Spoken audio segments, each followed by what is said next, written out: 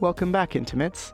I'm excited to find you experts to talk about love, connection, non-monogamy, polyamory, relationship anarchy, group sex, kink, commitment, and lots of other intimacy and relationship topics. Let's live our best lives together by unlearning stigma and getting clear on what we really want. Don't know what to ask for? I have loads of ideas for you. Of course, none of this would be possible without the support of my amazing Patreon supporters or my current hosts, the Musqueam First Nation on whose unceded lands this podcast was made and this human was born. If you want to support more intimate interactions, you can say thank you by supporting us on Patreon for as little as $1 a month. Patreon supporters also get every episode of the podcast ad-free with short intros and outros. I know funds are not an option for some of you lovely humans, but don't fret, there are other ways you can help out. You can help make more intimate interactions by just telling someone you listen to this podcast. Or if you're feeling especially generous, you can share a link to an episode you like and discuss it with a friend or partner, or even leave us a review on iTunes or your favorite podcasting site. Help other humans interested in more intimacy and better relationships find us. If you have your own podcast, shout us out. Need a podcast guest? Email offers to podcast@victorsalmon.com. I love talking about relationships and intimacy, and I love cross-promotion and working with other podcasters. Okay, let's hear about today's episode. My father visited from India recently. He turned 70 in 9 days, and with chronic fatigue, heart attacks, and while he was here, he had a couple of transischemic attacks. They're like mini strokes. Just think of them like mini strokes. I felt a sense of urgency to connect with him. I invited him to podcast about his childhood as it seemed like a good way to learn more about him, and I think it's important to humanize your parents wherever you get the chance to, just as people. The recordings I've done of my parents, in this case my father, will serve as a record for my nieces, but they also serve as insights, both for myself and for others about how I became who I became. My father was sick when he arrived, and 4 weeks later he was still sick, so we recorded through the coughing because it seemed like the best opportunity I was going to get. Hopefully the compressor takes most of that out for you. Anyways, without further ado, here's the session. You are my issue. How does that work? Well, a child is a father's issue, no? Issues from. Oh. That's a usage of the word issue, that's all. I didn't realize that. Yeah. See, now you know you're my issue. Not in that sense. There's two senses. In the good sense. I don't know. Maybe it's not a good sense either. So I'll welcome everyone to another session of Intimate Interactions. I'm here with my father, David Salmon, and we're going to talk a little bit about childhood. You don't seem super excited. That's okay. You don't have to be. Well, it's been a while since my childhood, you know. That's fair. What is your earliest memory? Wow. That's a tough one. Maybe because it's so long ago, but I think the earliest thing I remember was walking down the hill on Renfrew from Broadway toward Grandview Highway with my mom. We'd been shopping and come back on the bus, and I was bursting. I had to pee so bad, and I must have been, she wasn't carrying me, so I had to be 3, 4, somewhere in there. And she said, well, if you just can't make it any longer, you'll have to go in the bush. And there was a little bushy area, so I went in there. And I sort of didn't know what to do next, so she pulled my zipper down. She did everything for me, and then when I was finished, she says, well, for goodness sake, shake it. And that's all I remember. And that's the first thing I could think of. Oh, my goodness. That's a great memory.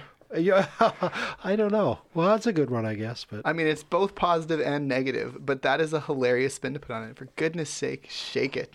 Yeah, it's like I should know what I was doing, but I was pretty small, so. Yeah, that's fair.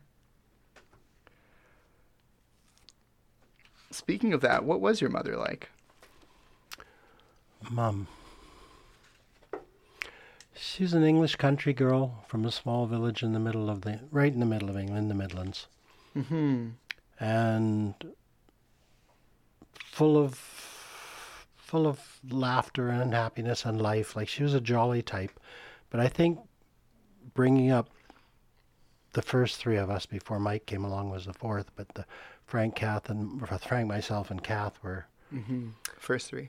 Yeah, we were there for a while, and it was a big burden on her because my dad was never there. He was always at work. He was running the business, so. Mm-hmm. So yeah, it was tough on her, and I was a difficult child. Weren't we all? Oh, the 2 of us probably were. I better keep my mouth shut. I'm going to get in trouble here. But Yeah, I was a difficult child, which made it hard for her too. But she worked so hard about everything. She volunteered with the Cub Scouts, with church, with anything that they needed people. She just put her hand up and said, I'll help. And she worked. I guess it's a village way. I don't know. I don't know where it came from, but she was one of those people that always pitched in and helped. Volunteered for the church bingos, trying to raise money to build a new church. Always working. And at the end of her life, she was just suffered so much. It just seems so unfair for someone who worked so hard, but that's just the way it is, I guess. Talking about the end of her life, do you want to talk about how she died? Is that something you're willing to talk about? Just Yeah. give you an easy first podcast. Why not? You're all heart. Yeah, there's nothing wrong with talking about how my mother died. Death isn't a thing that bothers me. I'm quite comfortable with it. But she suffered terribly. She developed leukemia, as I understand it, from all the medications she'd been given by different specialists. And she had a very elderly old fellow who was a GP who felt intimidated by all these younger specialists and refused to question any of their medications. So she ended up with something like 15 different medications for everything from, what's the word I want? Or hip replacement? Yeah, she had hip replacement, but it was part of an arthritic, not rheumatic, the other one, the deteriorating form of arthritis. Osteoporotic? Yeah. That's good. You say it better than I can. I think it's osteoporotic, but it Something doesn't matter. Like that. But yeah, no, she had medications for that. Later she had medications for her gallbladder, which had to be removed. She had medications for colitis. The list goes on. And as I said, she's taking 15 reasonably strong drugs every day. Not supplements. These were drugs. And when they finally took her into the hospital in Duncan, I believe it was,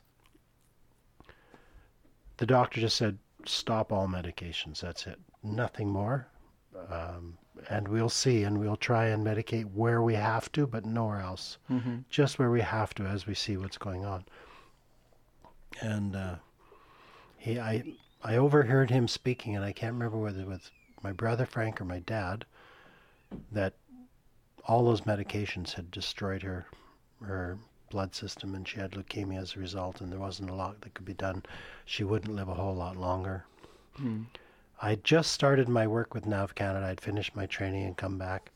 So I didn't have any leave built up. So I took whatever I could and went to the island, because I was working in Richmond at the airport, and we were living in Ladner then. So I went over to the island, and I spent a few days there, and then I had to come back. And I remember phoning from there, because the doctor said time's going to be short now, and asking my manager, can I stay another couple of days? I think she's not going to last much longer. And he said, no, you come back. You don't have any leave, you come back. Wow. So I went back to work and took a phone call it was a day shift, so in the afternoon before the end of the shift, I took a phone call saying she's gone. Too bad you weren't here. But there was nothing I could do. And so I went to my manager and said, my mother just passed away. And he says, oh, you'd better take some compassionate leave. And he gave me 3 or 4 days leave at that point, which had he just given me that before, would have been good. But that's not the way it worked. So I missed her passing, and I don't know if that's good or bad. I mean, at least I saw her before that, a couple of days before she passed away. But what I remember most was, after the funeral, we went back to Mom and Dad's house where Kath is upstairs, though not where Kath's staying now, but upstairs. And I just missed her. And I remember walking down to her room, and she passed away in December. And she'd gone into the hospital about a week before she passed away, not very long before. But when I got into her room and looked on her bed, there was a gift with my name on it, because my birthday is the 22nd, And she literally thought to buy me a gift and wrap it Wow. before she went into hospital because she figured she wasn't coming back. It's hard to speak about it now. It's still emotional, but you can imagine at that moment.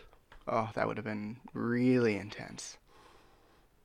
Yeah. Like very poignant to see that, what it represented, and the caring and the affection.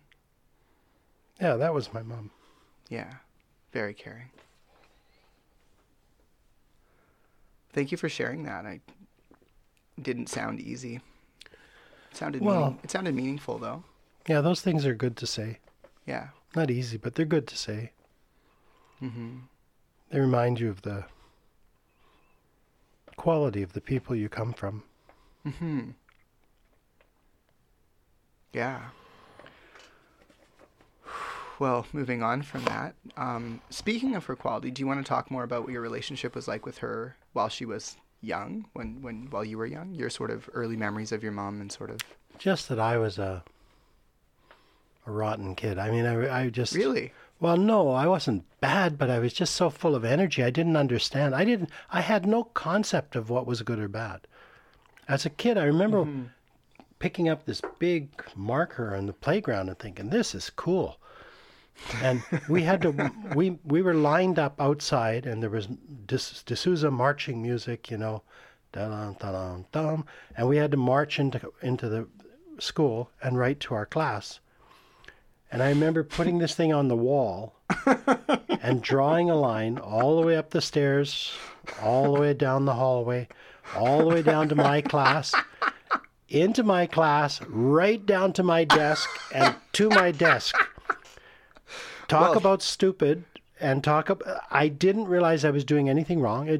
I was just in my own little world doing this. Did you finish with an arrowhead so they were really certain who to blame? I should have marked X or something on my forehead. I don't know. But there was a group. There was the principal. These are all nuns. The principal and a couple of senior nuns all came. You could hear the footsteps clunk, clunk, clunk down the hallway. Stuck their head in the door. And at that point, I sort of looked at the line and thought, uh-oh. Yeah, I got strapped pretty good for that. But yeah, I was a troublesome kid, not because there's any evil in me, but I was just so unaware of the good and bad of things. I was just living in this little dream world of my own all the time. And at home, I used to do stupid stuff like that too. And my mom used to just freak out. She'd have work to do because I spilled something, or I should have been more careful, but I was just a kid and crazy. I mean, kids are going to be kids. They're not going to be more careful. You can tell, a 7 or 8-year-old to be careful. Many, many, many kids are more careful than I was. And I was full of energy. I mean, my Trey grew up with that kind of energy, and my mother said, I'm glad you got one like that, because I'd given her so much trouble. So, that's the way it was when we were younger. We were close, but I made her life difficult, and I shouldn't have. But it wasn't in any way conscious or intentional. It's just the way it works out when you're little. Did that relationship change as you got older and had kids, like you said? Well, as I got older, when I was in university, I just could not figure out where I was supposed to go or what I was supposed to do. And I think I really disappointed her by not becoming a big engineer, doctor, or something that she was proud of, because she thought I was going to be the one. Frank was going to be a priest, my elder brother. Right.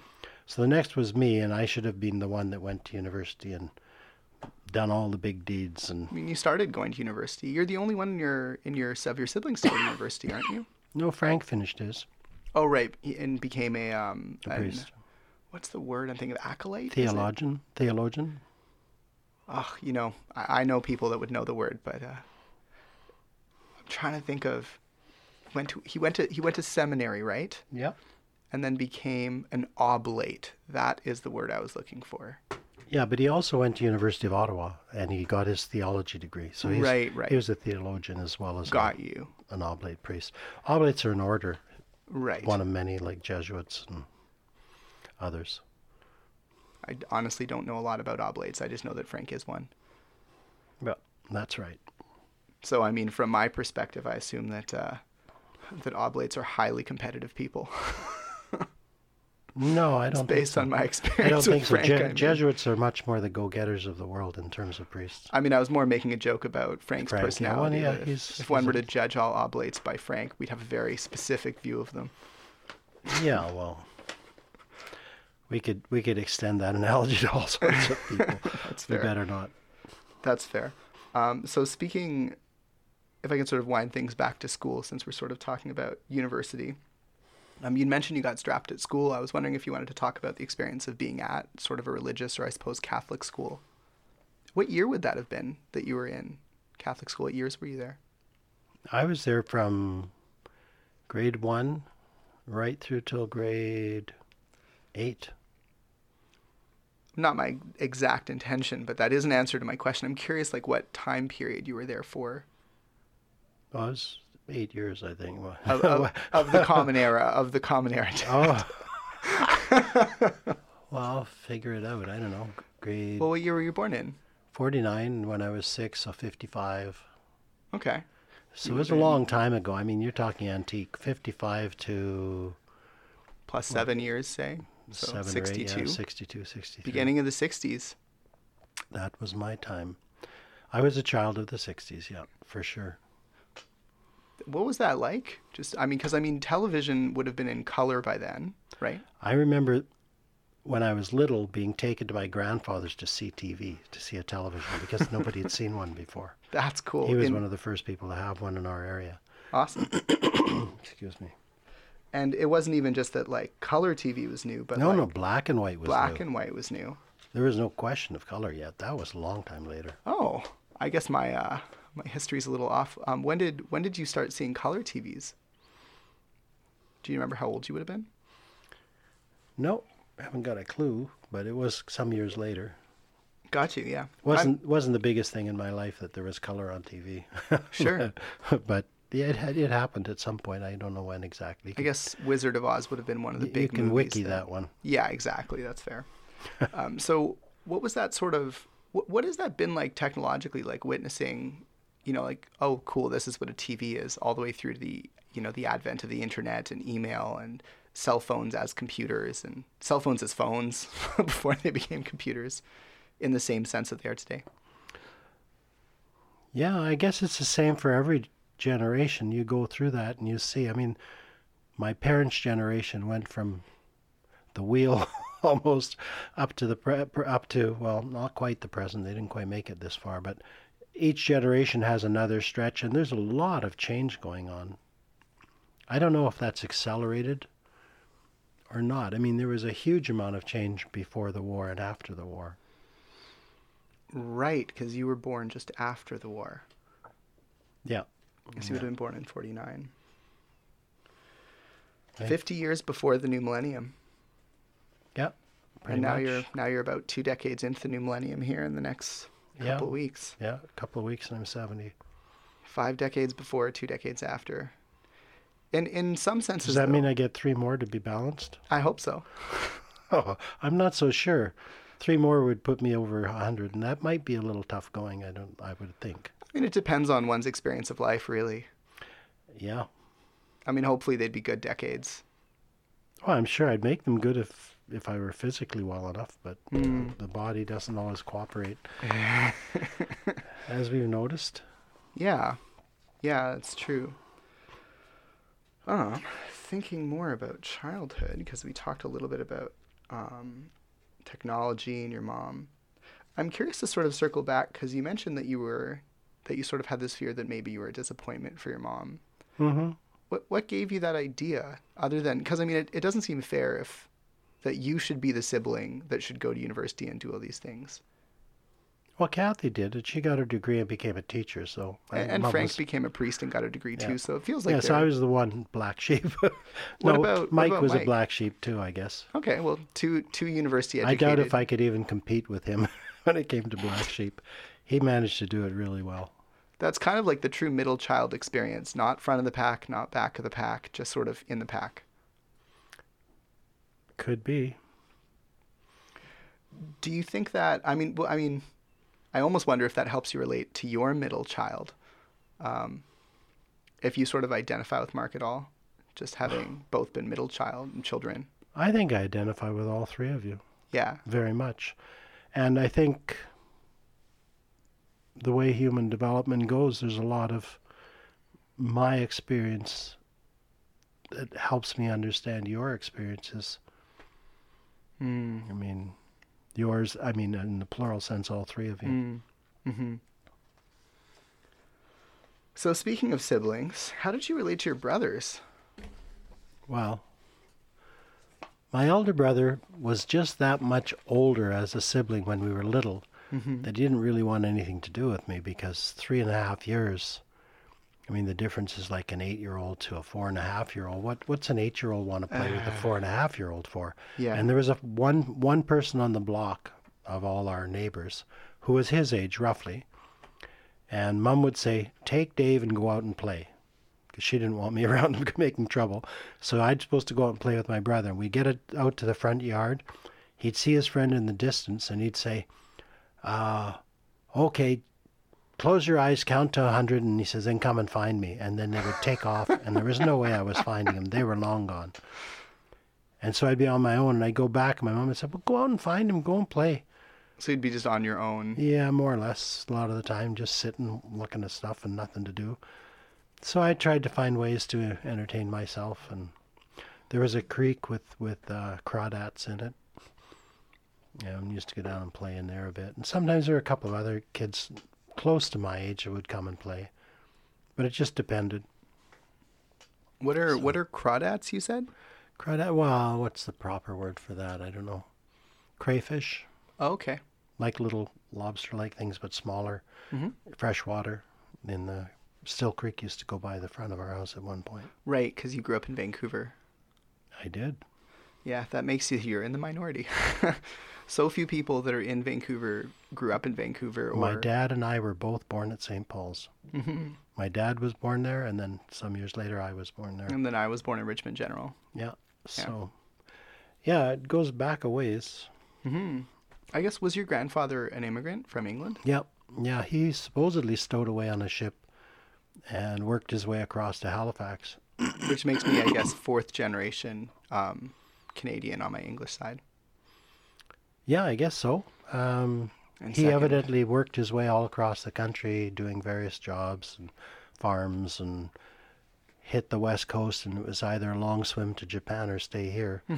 So, yeah, no, he worked his way right across the country and literally stopped in Vancouver and started his first business on Richards downtown beside the cathedral. There was a little step down into a little place that was his office, and started with his one Model T Ford.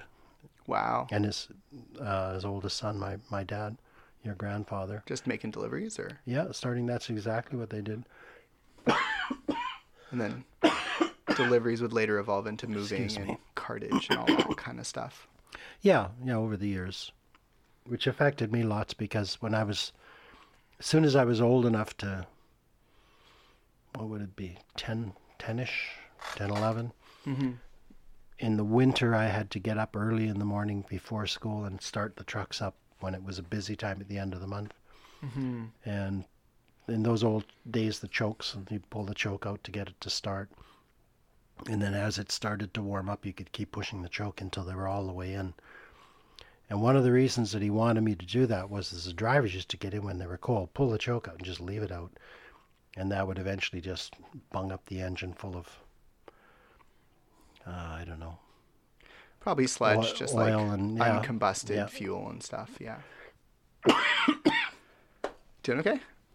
Yeah, just his throat's bothering me a little bit, but not too bad. You can carry on. Okay. I finished my Tulsi ginger tea. You're still working on your tea? Yep. Yeah. All right, if you need more hot water, let me know. So that's interesting. So he started a business, which I guess would have been Salmon's moving and storage, or Salmon's transfer? Salmon's transfer, yeah. And then moving and storage came later? Yeah, I suppose.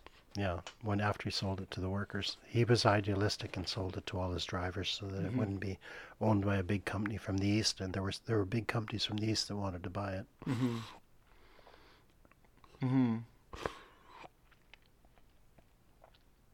So that's kind of an interesting job to have as a kid, to be starting all these trucks. Oh, yeah. And Yeah, I remember,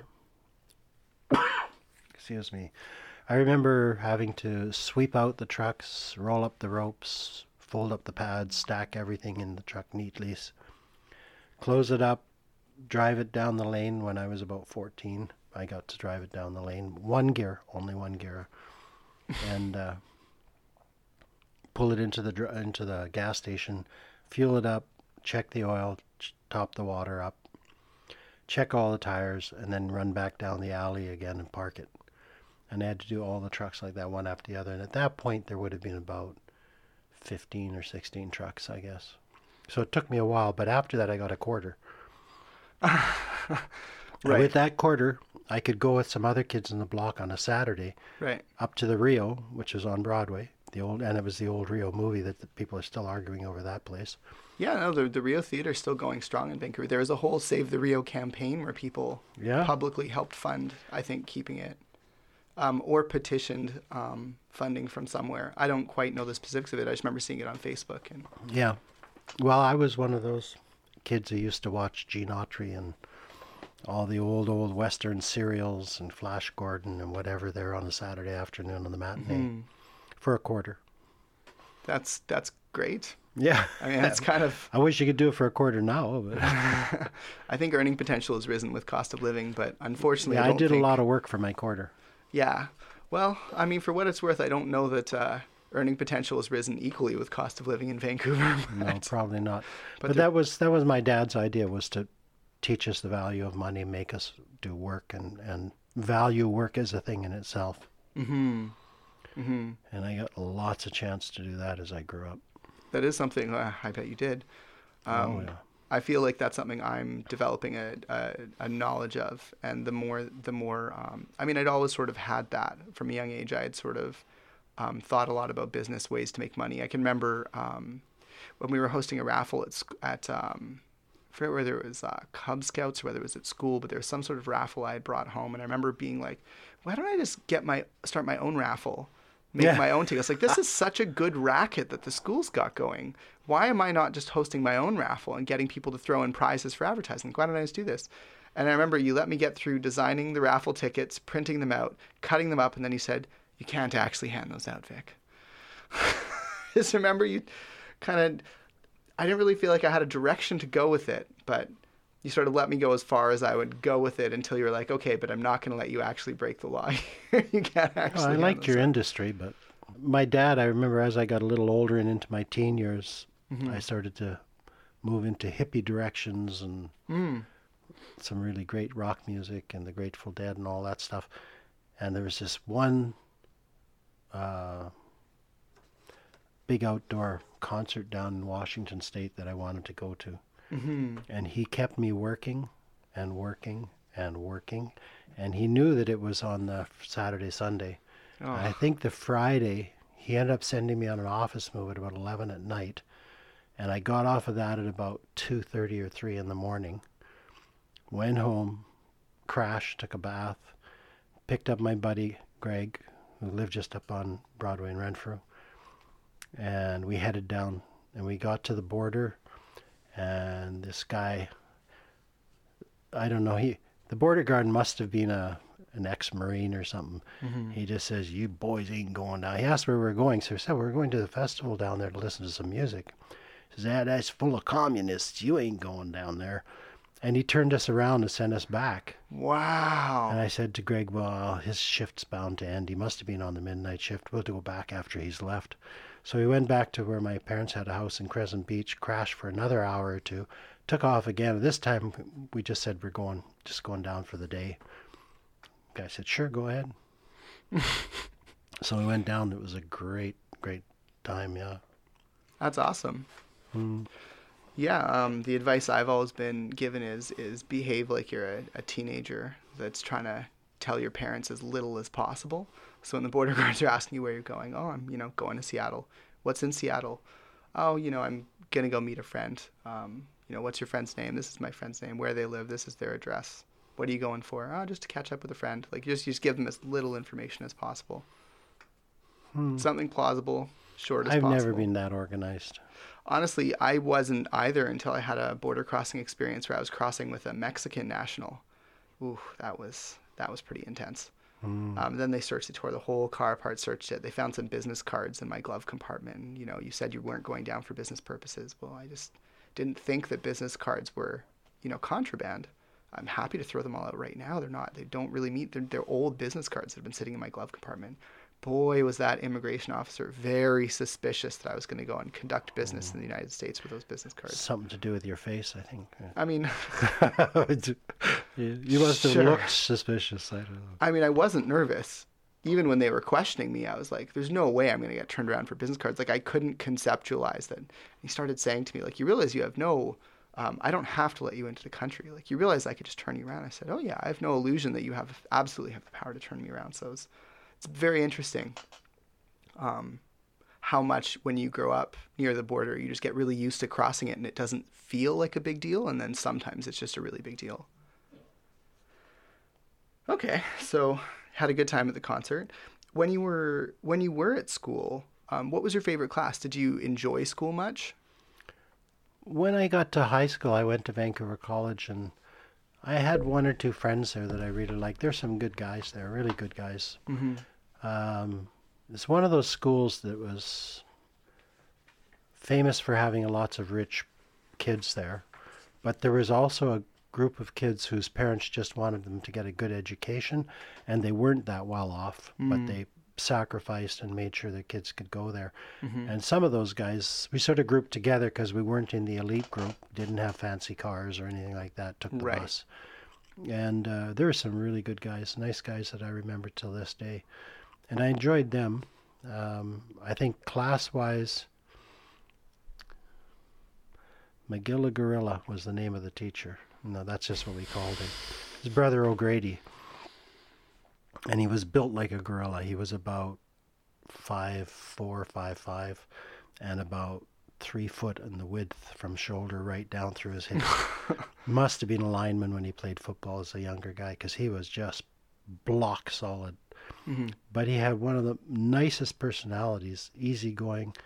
He wouldn't let anything get away in the class. You couldn't talk or anything. He was strict that way. But as a human being, he was decent and very respectful if you worked hard at the maths. And he was our math teacher, and we were doing analytic geometry. And I loved that. The puzzles, I just loved the puzzles and using all the axioms and theorems and figuring it all out. And there were, at the end, this buddy Tim and I, we used to do all our homework. At the end of class, we'd have 15, 20 minutes to start our homework. We used to finish it entirely. He would take the odd, I would take the even. We'd swap. That's so good, yeah. Yeah, and we'd have it all done. But then there were the extra difficult questions that you weren't supposed to do. You didn't have to do. They were there to challenge people. Well, Tim and I would decide which ones we were going to try and get. And then if he couldn't get one, he'd phone me. If I couldn't get one, I'd phone him, and we'd work on them together. But we always got through those really tough ones, and it was like super challenging. Inevitably, someone in class the next day would ask the Brother O'Grady, could you show us how to get this one? We tried, and we couldn't get it. And he would look at it for a while. Of course, he had no time to prep himself, and you have to really analyze. And he's toward the end of the class, and he would sort of look at it. He says, well, offhand, he says, I'm not sure. He says, anyone get it?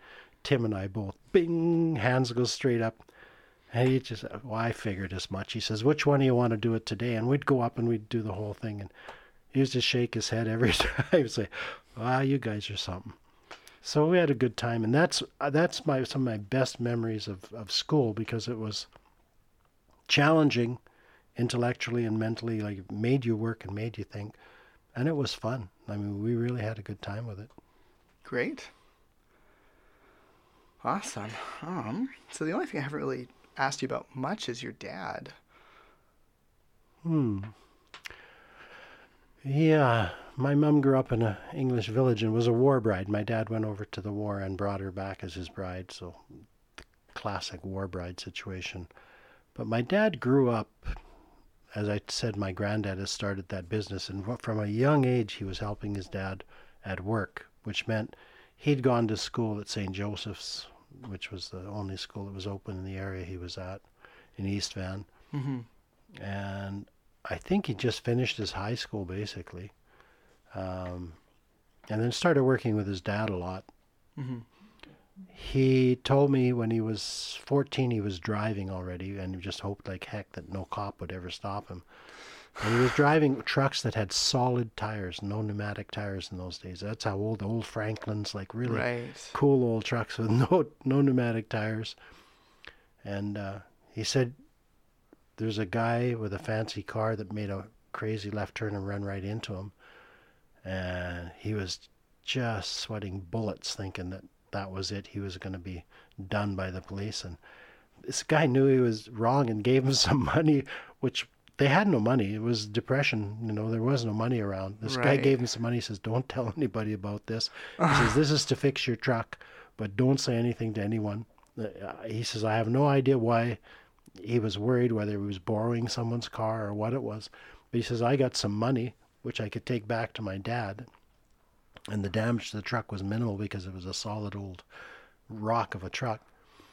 And yeah, that was his story he told me about when he was young driving truck. Wow. But they went through the Depression. They'd move people's furniture and they'd be paid by whatever was left in the garden. Mm.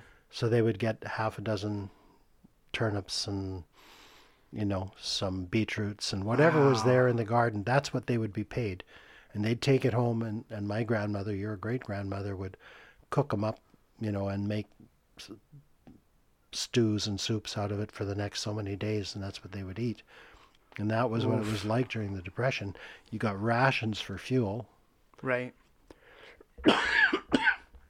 and sometimes you got paid with food and fuel rations because that's all people. Nobody had Right. money. Very few people really had money, but they had to move, and they had to work.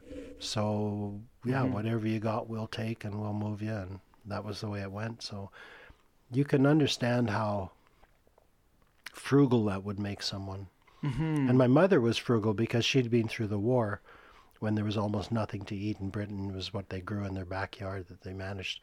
And my granddad used to go with a slingshot and get rabbits out in the field. Wow.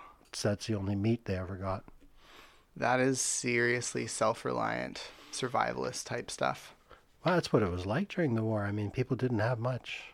Yeah, it sure sounds like it. She said the only meat you ever got in a ration was mixed with sawdust to make it go Right. further. Right. Because it was rationed. Yeah, and it wasn't the best tasting meat they ever had. I've never been partial to eating trees. You're not a beaver. Yeah, that's fair. Neither were they. Yeah. Yeah. So yeah, my family were extremely frugal, and that rubbed off on me to some extent. I'm sure all my partners would tell you that that rubbed off on me to some extent. Yeah. It's funny how far back these things go. Yeah, it didn't rub off on all my children, though. But we'll leave that alone. But Sure. So how did things sort of grow with your dad as you sort of that's got a right. house and started a family? Like, did you feel he like was always working. Right. I mean, he had a business to run. He ran it almost single-handedly. He paid his labor out of his pocket with cash, and they collected cash for the jobs, and he'd have this wad of cash that he'd walk around with. And drivers told him, you know, be careful. Someone's going to roll you one day if you walk around with all that wad. And he just said, no, they won't. But yeah, he was just always working. So he only came home at around 6:37, would eat, and then go back to work and set up the next day until probably 9:30. And we were going to bed by that time as kids. So we hardly ever saw him except Sunday. We all had to go to church on Sunday morning. Mm-hmm. Well, we are almost there. He was also a disciplinarian. His father and mother were literally of the Victorian era, and he was brought up in that era. So he believed in physical punishment and spanking, and I got lots of that, being troublesome child that I was. Mm-hmm. So yeah, I never Never forget those things. And it was one of the things that I determined I would never strike my children. Never was I going to spank one of my kids or hit them for something they'd done. Mm-hmm. I don't believe I ever did. I mean, I have vivid memories of you doing it at least once. But I would have been like 3. I think it's one of my youngest memories. I smacked you? On the bottom. I doubt if I did it seriously. It was like 9 or 10 times pretty seriously. I think in true parental fashion, it may have hurt you more than it hurt me. But but I remember you giving me like one wailing on the ass, and I don't even remember what it was in relation to, because again, I couldn't have been more than 3 or 4. Like, I remember being really young and I have very little context. Yeah, that sounds very strange to me, because I swore I never would. I might have done it once, I guess, if you say so, but I don't think the other 2 ever That's good. got anything. I mean, I also had I don't know if penchant's the right word, but I definitely got under your skin a couple of times as a kid as well. I'm sure. I mean, listeners can't see the sideways glances, but... Yeah, well, like a tick. You were always under my skin. You're under your mother's skin more than mine, I think, but... Mm-hmm. Yeah, you weren't the easiest child to bring up. That's fair. But, I mean, neither was I know, so... Mm-hmm. But I think if you're going to be a parent, you have to accept that you're not going to enjoy every minute of it by any means. It's going to be a challenge, and your children are going to be challenges. Mm-hmm. And not everybody should be a parent. That is a very fair point. And it tries, even the most well-intentioned person, it can try very, very difficult. That's not the word I wanted, I guess, but very, very seriously. I mean, it makes it very difficult to be a good parent. Mm-hmm. But I think the key is that you have to try and back up everything with love. I mean, if you do scold a child, you have to wait until they're ready, because they're not ready when they're being scolded, and give them a hug when they come back, because they will come back. I always saw that, whether it was Mark or Maitreya or you, if I scolded you and said you've done something bad, you go to your room and stay there for a while and think about it. And I can remember with Mark especially, many times I'd be in the kitchen, I'd sort of turn around, and he'd have come up the hall from his bedroom, and he'd be sort of looking in the door.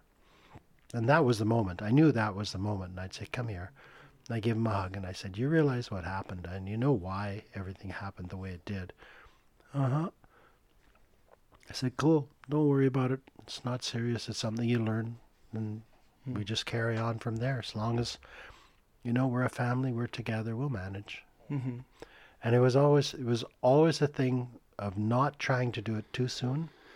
And inevitably, I discovered, and it took me a while to realize, but a child will always come back to you, and always look for that support.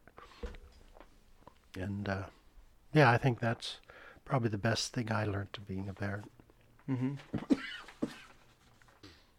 So I guess the last sort of question I had was more about your dad's death, like how your relationship was with him sort of towards the end, and what that was like. Well, I made a real effort toward the end, as you'll probably remember, actually, that I tried to go and see him on the island, and I couldn't really afford to take a vehicle across on the ferries every time 2 ways, because it was so expensive. It is. So I'd walk on, and he would meet me at the ferry, and he always wanted to play his par 3 pitch and putt golf. Right. So he would take me along, but I noticed after a while, he said, well, come on the next ferry. And he would pay his par 3 pitch and putt golf, and then pick me up, because I guess I was just too bad. And it was either, I don't know whether it embarrassed him or it was too painful to watch or what it was, but and I remember thinking, yeah, okay, I understand. Because I wasn't good at golf. I had no time to play golf, so I hadn't played more than a few times before I started to play with him, and it showed.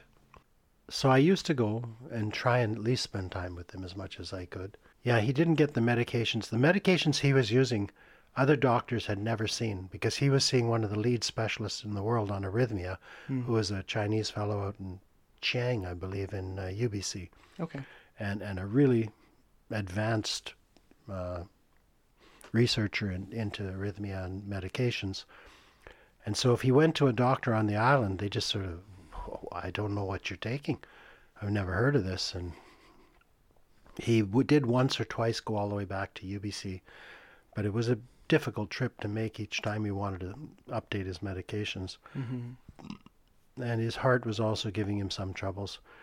But he told me when he was in the hospice, and I guess he wouldn't accept that he was dying even in the hospice. There was no way he was giving up.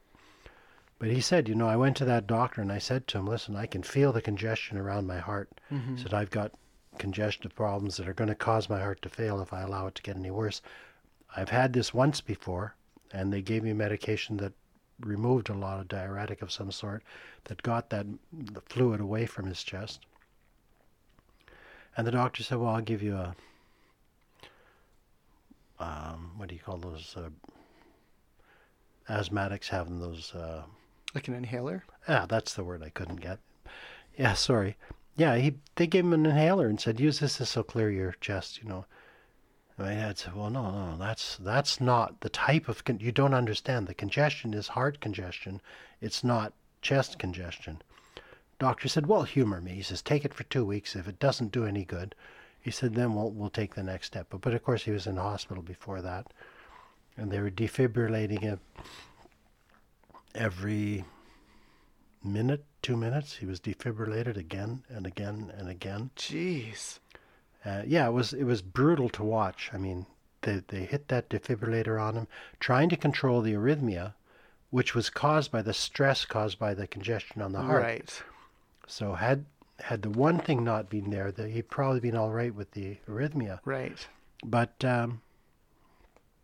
yeah, it was horrible to watch. They just kept hitting him with the defibrillator over and over, and they finally said, we can't do anything here. And they got an ambulance and had him sent down to Victoria, and I forget who went with him, but they said, yeah, they kept defibrillating him all the way down to Victoria. Oh, my goodness. And in the hospice, he told me, he says, when you're unconscious and they defibrillate you, it's not fun, but you're not aware of the worst of it. But he says, when you're fully conscious and they're defibrillating, you're trying to get your heart to reset. It's like someone taking 2 bricks and slamming you on the side of the head. He said, it's awful.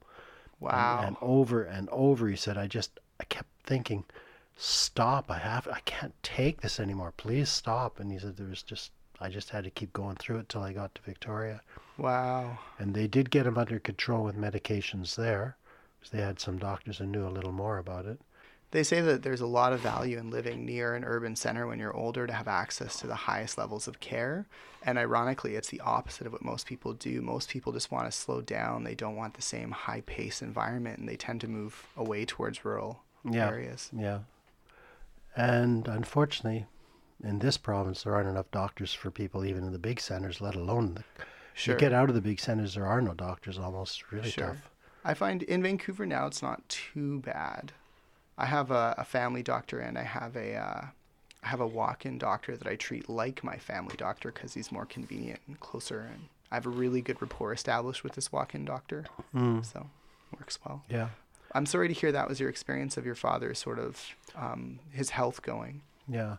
And then as he got worse, I mean, the doctors said to him, you do realize, that this is... And the doctor was trying to be very diplomatic about saying the end was coming. Mm-hmm. And I remember my father sort of laughing at him and saying, oh, hell, bring on the dancing girls. I'm ready to go. That was his attitude. And he just would not. And he was always good in the mornings. And people would come to visit him and they'd all be laughing and say, oh, God, Frank's in great shape, And then at night, when I had to do the night shifts for the watch because...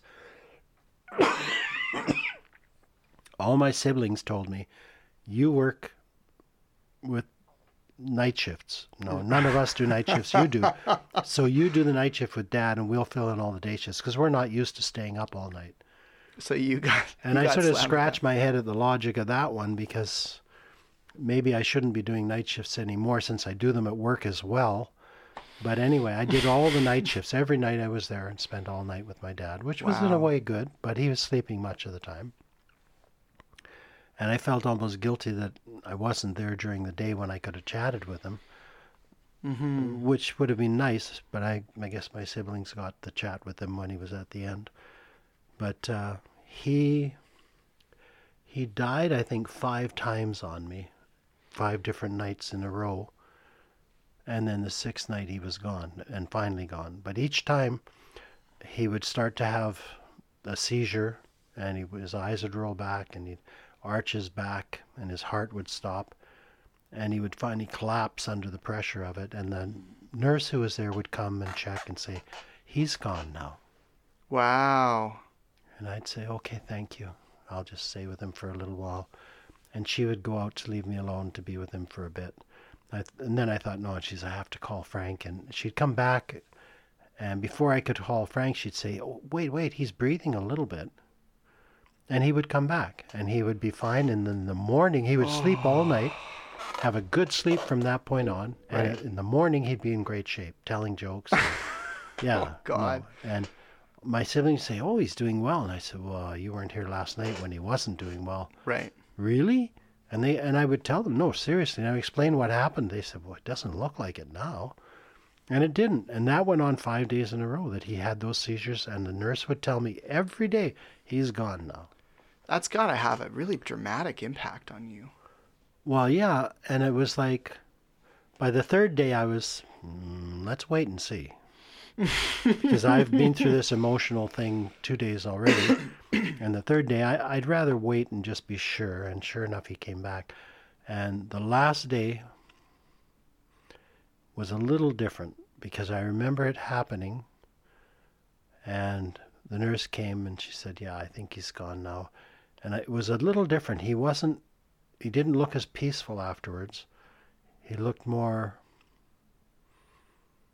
empty. I don't know how to put it, and I remember sitting there and feeling this spirit leave him. It was one of those, it was like a baby spirit. I don't know. You know the innocence in a baby's eyes? That feeling of absolute innocence and purity? It was like that. This slightly luminous, tiny thing left him and went up like almost into emptiness, into nothingness, just moved. And then I knew that it was over, and the nurse came and said, "Yeah, no, he's definitely gone." And then I called Frank, and Frank came and gave me absolute shit for not having called him sooner. Because he said, "You should have known he was dying. You should have called me." And I said, "In that case, I'd have called you every night for 6 nights in a row, and you'd be shouting at me for calling you when he wasn't dead." Right. And he said, but he couldn't, he was hurt. He was badly hurt that he wasn't there when he died. And being a priest, he wanted to give him the last rites as soon as possible as he was dying. And he couldn't do all that. So it upset Frank quite a bit.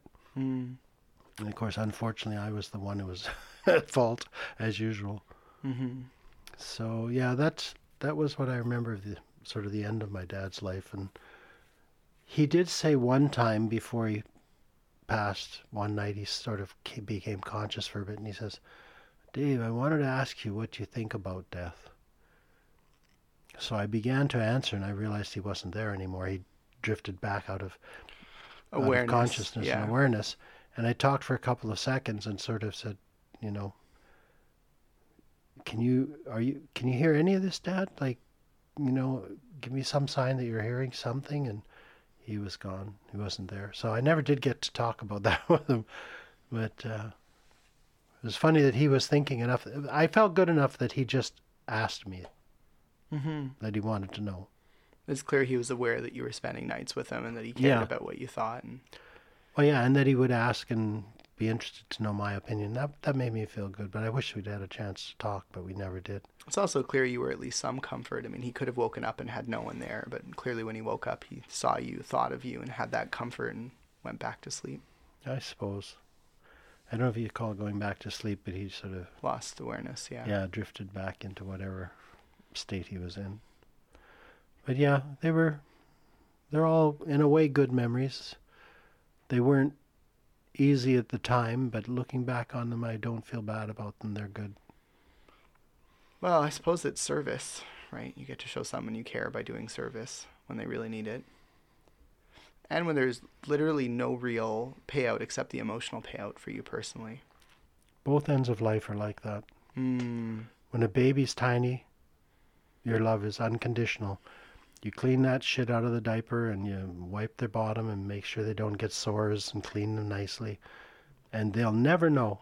They'll never remember those things. And you do that and at the end of life, it becomes the same thing. People are no longer fully aware, and you do what you can to support them and help them.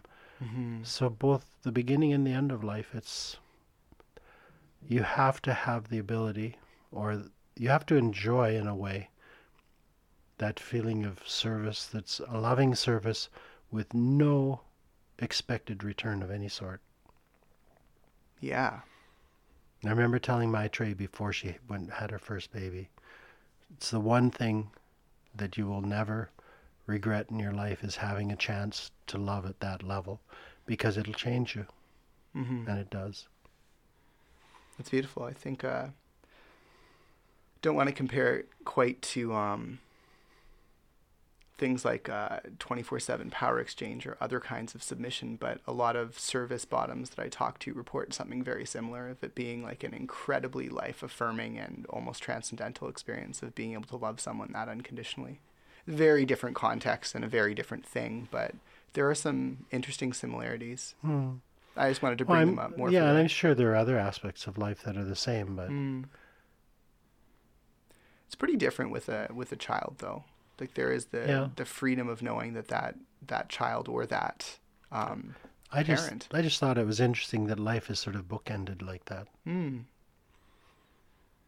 Yeah. You're what's the word I want? As a tiny baby, you're completely at the mercy of someone else's. I mean, you have no ability to take care of yourself. You're vulnerable. And you require, and it's the same often at the end of life. People are very vulnerable and can't even get up, can't clean themselves if they, So yeah, at both ends of life. It's an unfortunate bell curve. Can't be a good feeling to be on the way down.